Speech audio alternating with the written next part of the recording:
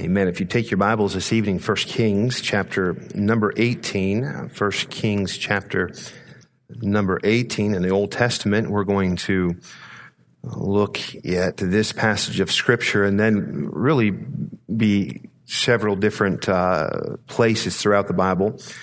For sake of time, I won't have us turn to all the passages.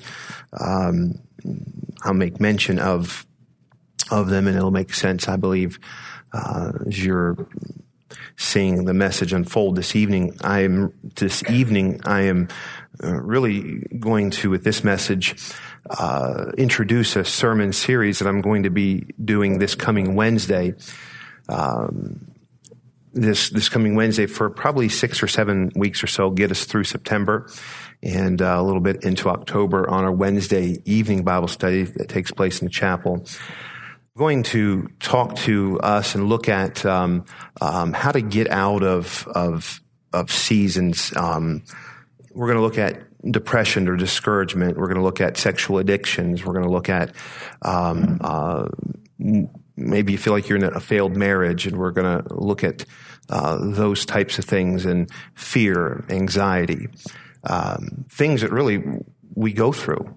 And I want us to come to the house of God and look into the Word of God and find the help that we need. Every problem, every difficulty, every trial that we go through, you do realize the answer is in the Word of God. God doesn't put us through anything that He doesn't give us help to work through. And He doesn't give us anything in our life to defeat us or destroy us. I want to speak to you tonight about dry seasons. Have you ever had a dry season in your life? Anybody? I asked Dick Dissop tonight. I said, Dick, have you ever had a dry season? And he said yes. And I said, good. I'm going to preach this message. And if he would have said no, I don't know what I would have done. I would have had to get somebody's notes. But dry seasons that you just don't feel like you're where you used to be or want to be. They're just seasons of dryness, and often dry spells follow seasons of encouragement and great highs. I don't know why God does that. And we're going to look in the Scripture this evening and introduce us to several passages of Scripture throughout the Bible where it seems like our dry seasons come after a great high, a great success, a great victory. Like we're on that mountaintop and it's there that we want to stay. And God says, no, you can't build your tent here. You can't stay here. The next step is a dry season. I believe dry seasons are common in all believers' lives. And so if you're here this evening and you say, I'm in a dry season, I thought I was all by myself. I want you to know, how many of you have ever been in a dry season? You're in good company tonight. We've all been there. We've all been in a place where it just seems dry. 1 Kings chapter number 18. I preached this morning. I've been doing a study, and I preached this morning. I've been doing a lot of reading and just in my own study. And normally I will study to preach, and then I'll also at the same time do just my own devotion. I don't want to just study the Word of God because I have to get up and preach 5 times a week. I want to study to do that and also study for myself. And sometimes through both of those studies, God gives me something for me many a time. Sometimes through those studies, God gives me messages to preach. And I've been studying through and just trying to understand Israel. And as you know, on Sunday mornings, if you weren't here this morning, I encourage you to get on our app or on Facebook or our YouTube channel, wherever those are. And I encourage you, especially if you're a parent, I encourage you to get that message this morning. Often I'll get people will respond to a message. This morning was one of those messages where a lot of people responded, and not just parents. I had an older man that's a great grandparent emailed me this afternoon and said, I appreciate that message. I needed it. I needed to be woken up again and realize even at my age, I've got to guard my home. And so that's not just for young people. And I said to Michelle this afternoon, I said probably one of the hardest things as a pastor is in a church like ours, when we have young families and we have grandparents and great grandparents and we have just an age of people. It's difficult to preach messages, but I want to preach messages on the home. And maybe you're out of that age and your children are older and you're raising grandparents. I would ask that you allow me not feel slighted, especially on Sunday mornings when we have so many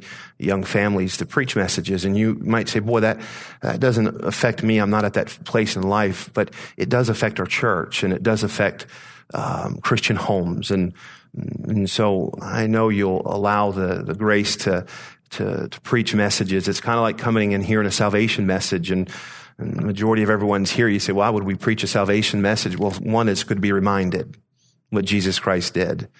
And you never know who's here that needs that message. We come to this passage of Scripture. There was a king by the name of Ahab. God called Israel. If you kind of want to make sense out of what is the Bible all about, the Bible is about, in the beginning, God created the heavens and the earth. He created man, and his purpose of creating man was to worship with him, but man fell, man sinned, and then the story went from creation to redemption, reconciliation. God desired to reconcile mankind, a fallen race, back to him. And so from the beginning of the fall, he promised a Messiah. He promised a Savior. And man would do all kinds of things on his own. They would make up religion. They would make up gods. They would do foolish things. When you look at it in hindsight, you think, why would they do that? Why wouldn't they just trust the one true God, the God of the Bible, the God of Abraham and Isaac, the God of creation? Why would we have a hard time worshiping this one God, serving this one God? But since man's fall, man has desired other gods.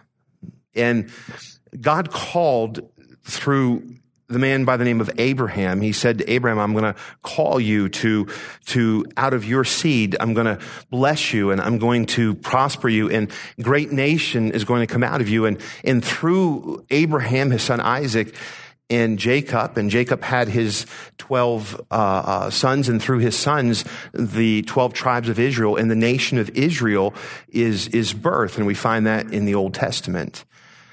And God, through that nation, wanted that nation to serve him and him only, and he gave laws and covenants with them, and he gave them principles he wanted them to follow. And the whole goal was for this people to worship the one true God, and the nations of the earth would see the God's power and his glory and his majesty, and they then would worship this God as well. But culture, since the beginning of time, has wanted to do the opposite from what God has said. And that's been Satan's plan, is to get you to do the opposite from what God says is right.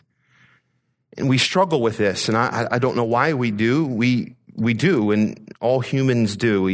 We struggle. And so God sets up this nation of Israel, and we studied for several weeks the King Saul, and then God removes him, and he puts a man, David, into this kingdom, and he says, David, from your line, from your seed, Christ is going to come. And you can read in the book of Matthew where you would find Christ all the way back to the line of David, and you would see that God fulfilled his covenant, and he always does. He always keeps his promise. Through the nation of Israel, we had kings, and some kings were good kings, and you would read through, if you read through the book of 1 Kings and 2 Kings and Chronicles, you would read of the kings that were there in Israel. And the Bible would say about these kings, this king did right in the sight of the Lord, or this one did evil in the sight of the Lord. And there came a king by the name of Ahab. in Ahab, his father, when his father ruled, was not a good man, but God was still worshipped in Israel. And his father made a covenant with another kingdom, and Ahab married this woman by the name of Jezebel. Now, is there any Jezebels in this room? There's no Jezebels, is there? Jezebel just not nicknames. Some of your husbands, wives are hitting you. I'm not asking if you nickname her Jezebel, but normally that's not. I don't know if that's ever one of those names at the top. The top one or two names that are picked by girls' names, because that Jezebel in the Bible, it's a queen. It's one that introduced Israel to other gods. Jezebel, her father was king and priest, and he was the priest of Baal. And that nation worshiped Baal and worshiped all kinds of gods. And as I told you this morning, she brought in other gods. And then when she would bring in other gods and goddesses, the Bible tells us that she brought in her own priest. And we'll see that here in this chapter. She brought in her own priest to do the priestly duties, not of God, but of Baal. Hundreds she brought in. And they created groves and they created temples. And in those places, the most vile, sinful acts were committed in these temples that were created for Baal. So much so, what she introduced and Ahab allowed was introduced into the society there that was a pagan practice, but Israel started doing the same thing. They would begin to sacrifice their own children. Could you imagine a society come to that place? And I mentioned this morning, and that's not necessarily the topic of my message, but what I'm describing, it's almost like I'm describing culture today, describing leaders today. But we find in this passage, so Ahab is a wicked king, and Jezebel is his wife, and she's a wicked queen, and they bring in these other priests and set up these other groves and temples to worship false gods. And in verse number 17, if you follow along with me, in 1 Kings chapter number 18 and verse number 17, we'll pick up right here in the story. And it came to pass when Ahab saw Elijah. Ahab's the king. Elijah is the prophet. He's the one preaching against the sin that Israel's committing. And Ahab said unto him, Art thou he that troubleth Israel? How was he troubling Israel? He was telling Israel, you're sinning. You're violating God's law. And he answered, I have not troubled Israel, but thou and thy father's house, in that ye have spoken the commandments of the Lord, and thou hast followed Balaam. Now therefore send and gather to me all of Israel unto Mount Carmel, and the prophets of Baal. Look how many prophets. This is in Israel. There's now 450. And the prophets of the groves, 400. There's 450 prophets and then another 400 which eat at Jezebel's table. We find they're at the king and the queen's table. These are being supported by the kings of Israel. They're being fed at Israel's king's table. This is how bad things have gotten. And Ahab sent unto all the children of Israel and gathered the prophets together unto Mount Carmel. And Elijah came unto all the people and said, how ye between two opinions? Or what he's saying there is, when are you going to serve God right? You know what's right, and you're defiling yourself and you're serving Baal. You know God is the God of Abraham and Isaac, and he's the one that led us out of Egypt, and he's the one that delivered us from bondage and set us in this place. How long are you going to choose between two opinions? When are you going to get right with God is what he's saying to the people here. And if the Lord be God, follow him. But if Baal, then follow him. But choose. And the people answered him not a word. And then said Elijah unto the people, I only remain a prophet of the Lord, but Baal's prophets are 450 men. Let them therefore give us 2 bullocks and let them choose 1 bullock for themselves and cut it in pieces and lay it on a wood and put no fire under. And I will dress the other bullock and lay it on wood and put no fire under. And so what he says is we're going to have 2 altars, one to Baal, one to God. You 450 prophets and priests, you cut up this sacrifice.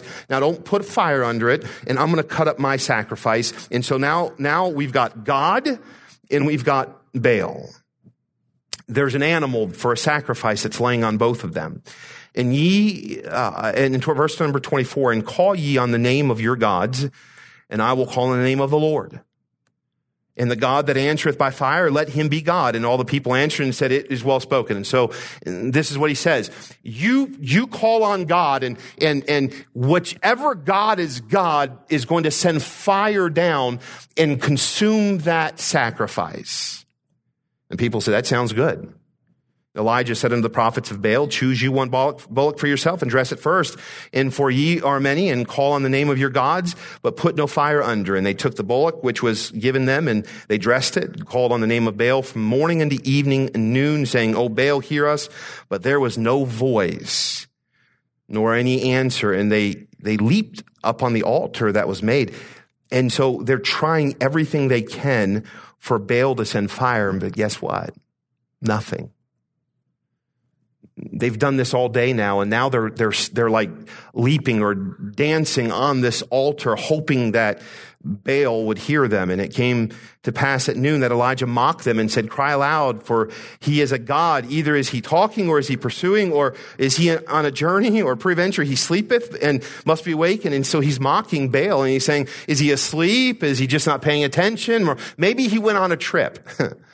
And they cried out aloud and cut themselves after the manner with knives and lancets till the blood gushed out upon them. Now they're mutilating themselves.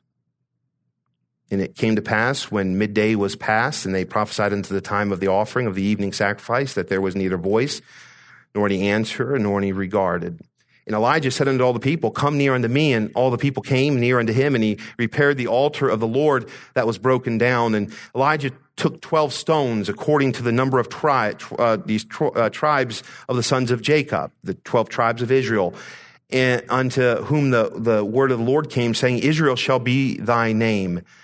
And with the stones he built an altar in the name of the Lord, and he made a trench about the altar. And so he took this altar that used to be the altar they sacrificed to God on, but it was all broken down. There was no sacrifices being made to God. And he comes and he says, now, well, this is what I want you to do. I want you to put this back together, and then we're going to build a trench around this altar. And he put wood in order. And so he put the wood underneath and cut the bullock in pieces and laid that bullock out. And then this is what Elijah did. He said, I want you to take 3 or 4 barrels with water and pour it on the burnt sacrifice and on the wood. And so what he was doing is he kind of was like up in the ante here. It's like, your God couldn't bring fire down on a dry altar. I'm going to introduce you to my God. Matter of fact, before I do this, pour water on my altar. But not just the 4 barrels. He says this. He says, you know what? Go back and fill up a second time in verse number 34. And they did it again. So now there's 8 barrels of water on this altar. Now, what happens when you put water on something that you try to light? You don't get fire.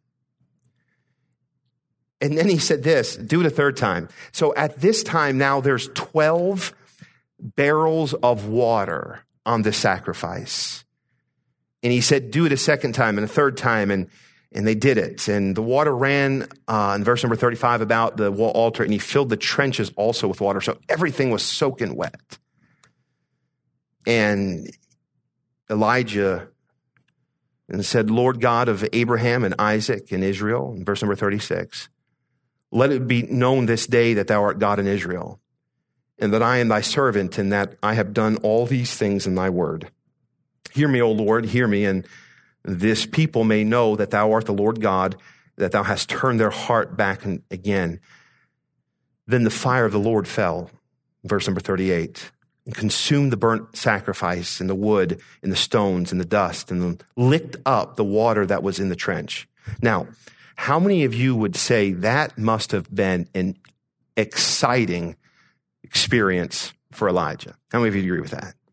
I mean, I belabored this point because I wanted you to see what happened here.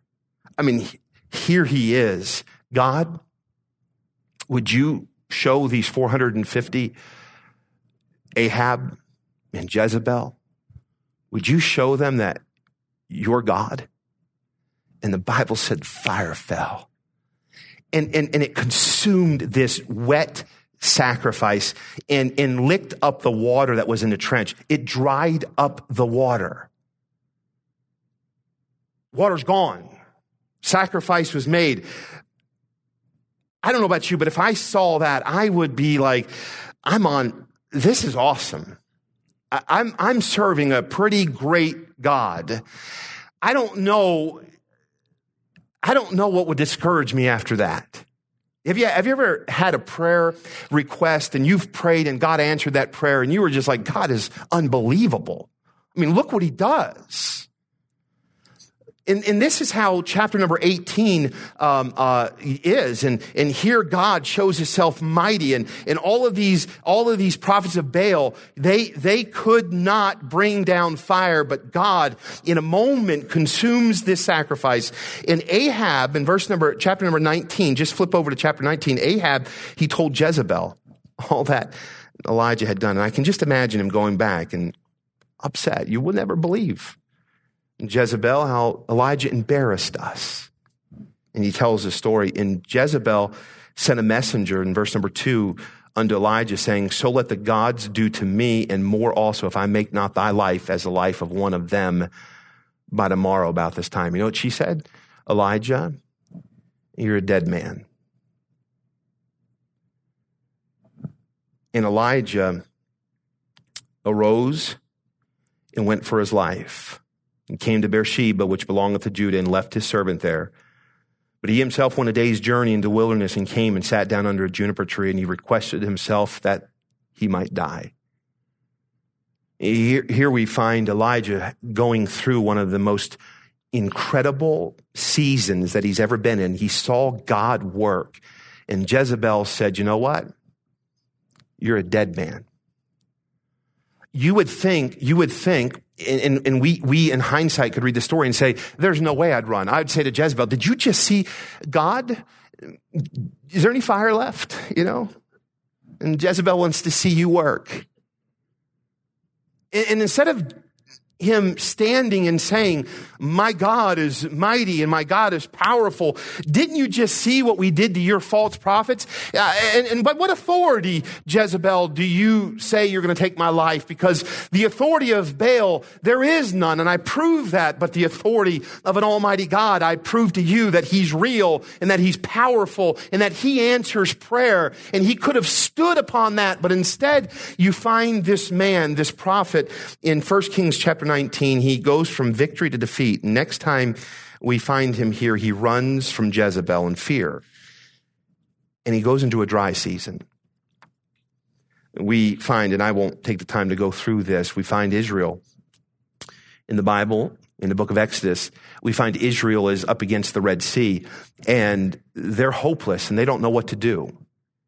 And God says, you're going to see my grace and my might.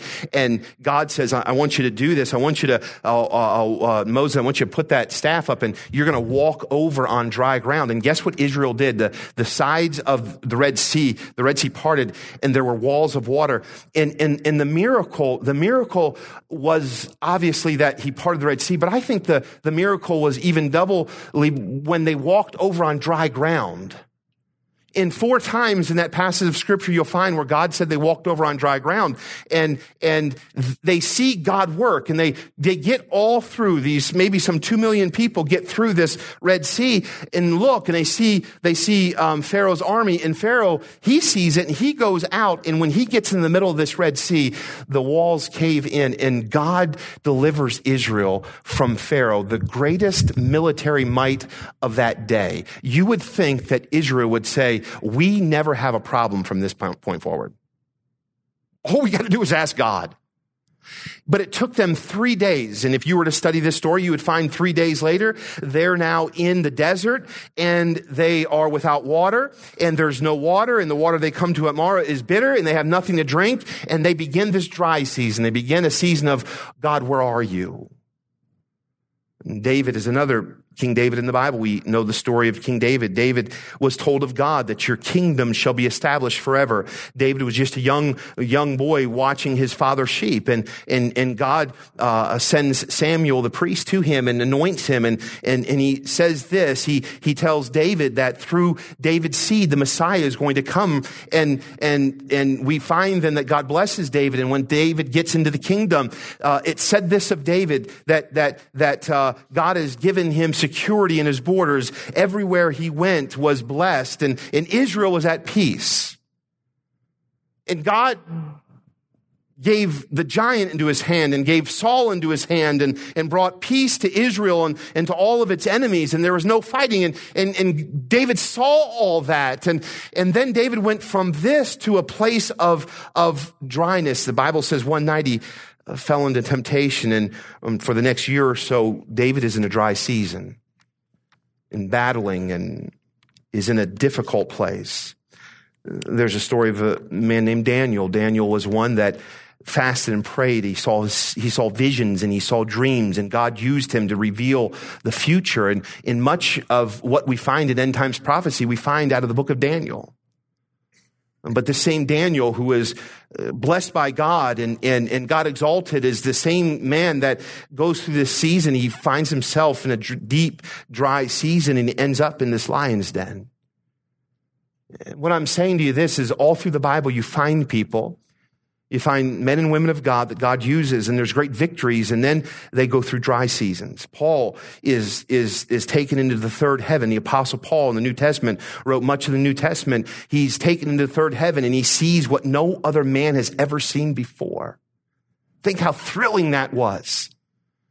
Imagine God opening up the sky and showing you future events. And then there's a season, a dry season. The Bible tells us of the same man, a messenger of Satan to buffet him. And there's a thorn in his flesh. And Paul goes through seasons of discouragement. He's imprisoned. He's stoned. He goes through great victories. And then God puts him in a place of a desert, dry.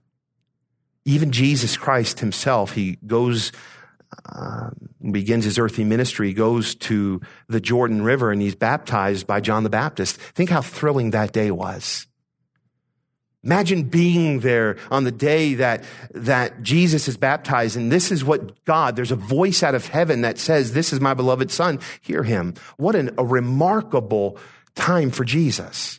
And what happened after that? The very next event, you know what we find? Jesus is led into the wilderness to be tempted of the devil. And you know what we find? A dry season. A season of temptation. We find this over and over. We find, just like Elijah, as we read in 1 Kings chapter number 18 and 19, he has a mountaintop experience, and it just seems like for many, and us included, then we go into the season of dryness. And many of us experience that. I remember, for my own self, I remember when I was pastoring in Georgia, our homecoming, and every year they had a homecoming there. And I remember the first homecoming, we promoted it, and boy, the place was packed out, and we had 650 people there on that homecoming, and I remember leaving that afternoon. I was so excited during the day, and then I was so discouraged as I was leaving, and I thought to myself, I never forget, I'm walking down the sidewalk to my car, and I thought, we'll never do this again.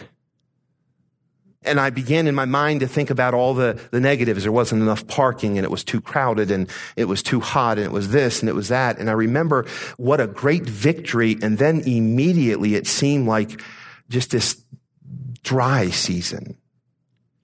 I remember when I was pastoring there, we began to average and hit the attendance of 500 weekly, and we would regularly hit that. And boy, it was so exciting. I'd go home and I'd be so excited of that. And then I remember just seeming like right after that, again, I would begin to say, but we don't have parking and we're out of room. And I just remember going through that season of dryness. Great victories. And all of us here today could think of great victories in our lives. And then we could also think of, then why am I so dry here? Why does it seem we can have such great victories and go through great dry spells as well? Sometimes we get to what seems like the highest place. We get to this pinnacle. We get to this place and God says to us, but you're not going to stay here.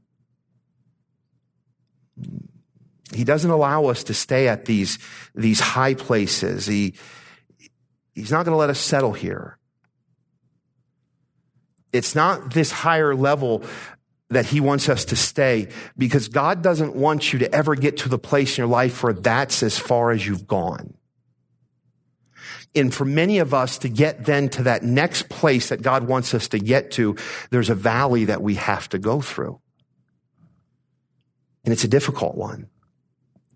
And I would love if we could just go from a high point to high point to high point, but God often uses these desert places, these dry places in our life. And I think of Peter and the apostles. They're scared and they're hiding in fear. Jesus is this Messiah, this Jesus Christ that they've been following for these 3 years. He's dead now. He's gone. Matter of fact, his body's not even in the tomb anymore. And they remember he spoke about this, but between that event and where they saw him face to face in his resurrected body, they were there hiding in this upper room, the Bible says, and they were afraid of someone coming and taking them and what would happen next. And they're wondering what is going to happen to us next. And Jesus himself appears in the resurrected flesh. Imagine that day. That Thomas puts his fingers on him and touches his hands and touches his side, and they see Jesus. He's no longer in the grave, and he's no longer on the cross, but he's resurrected, and just like he said he would do, he did. What a wonderful event that must have been. And then immediately, you know what you find with Peter? Peter says, I'm going fishing. And the Bible says these disciples, they followed Peter back to fishing in grief and sorrow because Jesus was gone again. And he said, I'm going to send the Holy Spirit. But they didn't know the Holy Spirit. They knew Jesus, and they didn't understand what all that meant. And he said, greater things are going to happen. And they didn't get all that yet. They just knew this, that Jesus is gone. And they went through this dry season. Now, I said all that, and I hope you stayed with me. Have you ever been there in a dry season? Have you ever been dry? Have you ever been lukewarm?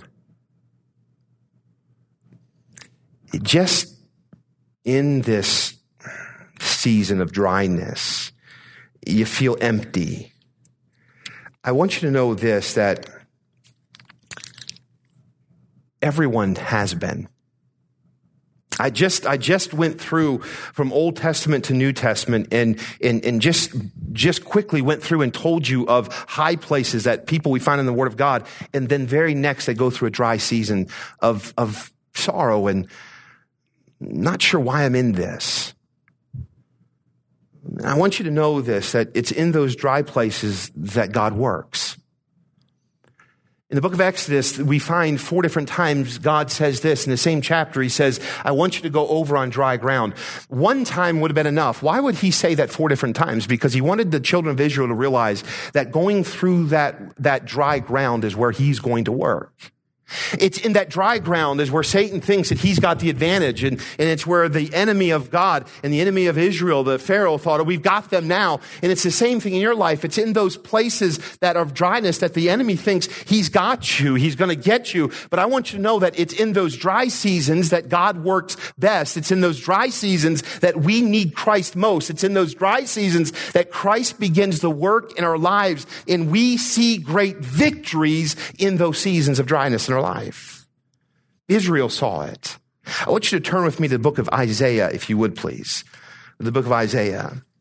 Because I want you to know here this evening that no matter where you're at, if you've been in a dry season or you will get into a dry season, you will be in one place or another. And if you've not experienced those dry seasons yet, you will, Christian. And when you do, I want you to know this, that there's hope, that God's not through with you. He's not through with your marriage. He's not through with your child rearing. He's not through with you in your job. He's not through with you in his calling. He still has a job for you to do. He's not given up on you because you're in a dry season. It's in those dry seasons that God reveals himself so great.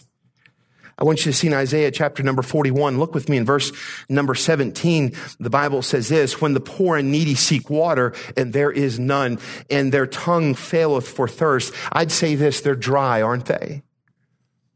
Have you ever been to a place where you're so thirsty? A lot of times on a Sunday morning, when I'm done preaching that second service, boy, I will be so thirsty.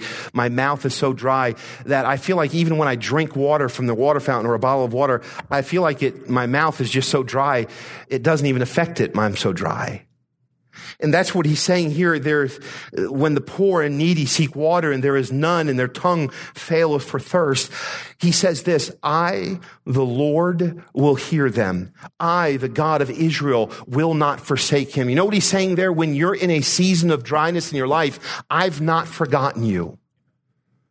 When you think that this season is the final chapter, the final season, it's all over, he says this, no, my child, I will not forsake you. And this is what he does in those seasons of dryness. He says, I will open rivers in high places, in fountains in the midst of the valleys. I will make the wilderness a pool of water and the dry land springs of water. What he says is, I will take those dry seasons in your life and I will fill them with water. I'll take those dry seasons where you know there's nothing you can do.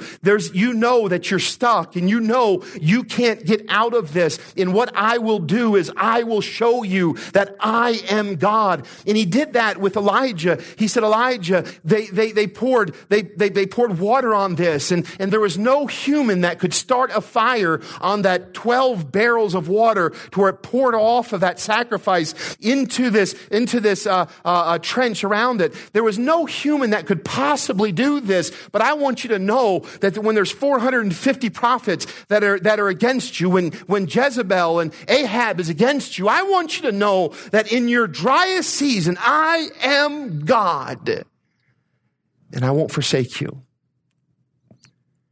And in those dry seasons, God did that to Israel. He said, I want you to go down on dry ground. And in that dry ground is where I'm going to destroy Pharaoh. In that dry ground is where those chariot wheels, they're going to be consumed with water. In that dry ground is where I'm going to take care of your enemy. It's on dry ground that God does his work. And no wonder then he leads us to dry places. Because when he does, we see him open up rivers. We see him open up fountains. He says in verse number 19, I will plant in the wilderness the cedar and the shittim tree and the myrtle and the oil tree, and I will set in the desert the fir tree and the pine and the box tree together. What he says is this, I'm going to make something beautiful out of something dry. And you know what God does in your dry season? When God gets involved in it, he says, I'm going to make this most dry season something you'll never forget. And you'll know only I can do it. Listen to me, church. We need those seasons in our life. We need those seasons of dryness so that God can do his work, so that it reminds us of his faithfulness. I don't like dry seasons, but I like when God works. I don't like to go through sorrow, but I like when God turns that sorrow into rejoicing. He says in verse number 20, that they may see and know and consider and understand together that the hand of the Lord hath done this. Why are we in the season of dryness? Why does God allow us to go into this place where we feel maybe hopeless and helpless? Why? Because God said, in that place, they may see and know and consider and understand that the hand of the Lord had done this. It's so that someone can look at your life and say, there is a God. When someone can evaluate what you're going through and see the hand of God bless you and keep you and sustain you and hold you up. When someone would say, no, I think I'd fall apart if that was me. And God says, in that trial, I'll hold you up. I don't know. Sometimes when people call me, I was on vacation and Scott texted me and said, can you call me? And I thought, come on, Scott, the trash goes in the dumpster. You don't have to ask me that on vacation, you know. Scott works at the church. And I called Scott, and it wasn't the news that I thought Scott was going to ask me. I thought he was going to ask me something about the facilities. And so I got to him as soon as I could, and he said, my sister died. Well, that's not what I thought he was going to say. If you don't know what to say, you begin a dry season. Tom, a member of our church, walked into my office on Friday and just saw Kim and said, can I see the pastor? And I was between meetings. I said, come on in, Tom. And Tom, he walks in, he says, his wife's name is Ruth. He said, Ruth died this morning. I said, Ruth died this morning? No, I just saw her at church on Sunday. He says, no, she had a massive heart attack and died. He said she gets up every morning and reads her Bible, and she had her Bible on her lap and opened to Matthew chapter number 11. And the last thing she saw here on this earth Friday was Matthew chapter 11. I sat with them out on these tables this afternoon after the second service, and I don't know how. I don't know how exactly God's going to do it, but I do know this. In that dry season, God is going to do something to show himself strong. It's his attribute. It's who he is. It's his character. Nothing in your life happens without God knowing and God allowing. And God then uses it to bring glory to himself. He said that in Isaiah. Isaiah said that they may see and know and consider and understand together that the hand of the Lord hath done this, and the Holy One of Israel hath created it. Produce your cause, saith the Lord. Bring forth your strong reasons, saith the King of Jacob. Let them bring them forth and show us what shall happen. God does new things with dry ground. Mark that in your heart, please. God does new things with dry ground. It's things that he can't do on the mountaintop and on the victories. He's got to bring that dry season in our life. And in that dry season, he says, I'm going to plant something and I'm going to do new things. And that's where God has some. And again, I just, by way of introduction, I want to tell you for the next six or so weeks on our Wednesday evening service, we're going to go through some things that people feel just stuck in. People feel like they're in that dry season. How do I get out of it?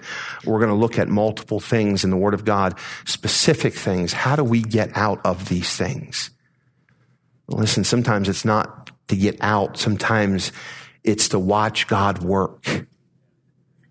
And we want to get out of the dry season. Get me out of this season. It's dry and I'm in a desert place and I don't want to be here. And God says, I'm not trying to get you out. I want you to let me in. In that place, I plant new things. How many of you want growth in your life spiritually? I know I do. It takes dry ground being cultivated.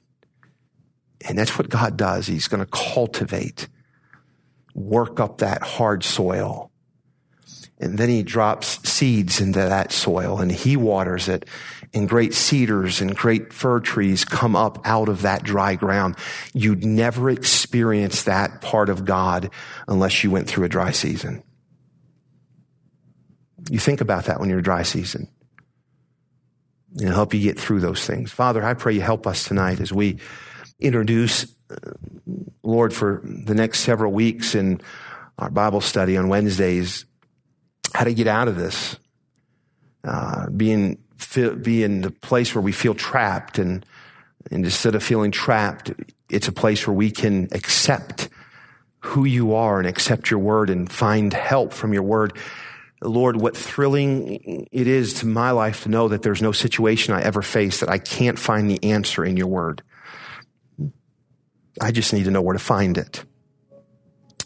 And so help us to learn, help us to grow. And Lord, maybe there's some here tonight, they're in that dry season and they've just come off a victory. They've just come off something great and they wonder, why am I here? Because God, you want to produce something new. Help us to wait long enough for you to do it, and patience and trusting you. And we'll thank you for it. In Jesus' name we pray. Amen. We're going to stand together and let's sing this invitation. If you need to come to this altar this evening, you come and you pray this evening. In my life, Lord, be glorified, be glorified. In my life, Lord, be glorified today.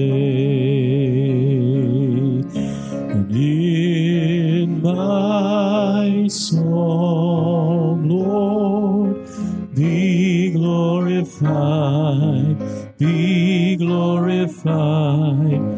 In my song, Lord, be glorified today. In your church, Lord, be glorified, be glorified. In your church, Lord, be glorified today. And in our home, Lord, be glorified, be glorified. In our home, Lord, be glorified today. Amen. Let's sing that last verse again. If you'll put that up in my home, that goes along with our message from this morning. We want God to be glorified in our homes, don't we, this evening? Don't we this evening? Amen. Amen. All right. I knew I'd get an amen out of you. Now let's sing this out. Let's speed it up a little bit, and then we'll sing this out. Let's sing this as a prayer in the Lord and ask Him, be glorified in my home. That means in any situation you're in, you're going to give glory to Him. He doesn't get glory through complaining.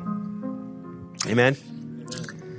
I'm not going to start another message. I'm just saying He doesn't get glory in complaining. So if you complain about your spouse and this and that and all of the things, then God's not going to get glory through that. He gets glory when we give Him glory and we praise Him. I want you to look how many of you are next to your spouse right now? I want you to look at them and say, I'm glad God gave you to me. Go ahead, tell them. Come on. Now look at him and tell him and really mean it this time. And conclude it with a little kiss. There, go ahead. Say, I'm glad God gave you to me. Smooch. There you go. Doesn't that feel better? I won't ask how many of you are fighting on the way in this evening. I hope that now wives, lean to your husband and say, take me for ice cream after church tonight. Go ahead. Tell him, I got you. Take me for dessert. Yeah. Now, husbands, look at your wives and say, yes, dear. Let's glorify the Lord. Amen. Let's bring glory to Him. Here we go. In our homes, Lord, be glorified, and then we'll be dismissed after we sing this verse. Amen. And in our home, Lord, be glorified, be glorified. In our homes, Lord, be glorified today. Amen. God bless you. We'll see you Wednesday at 7 o'clock. Amen. God bless you this week.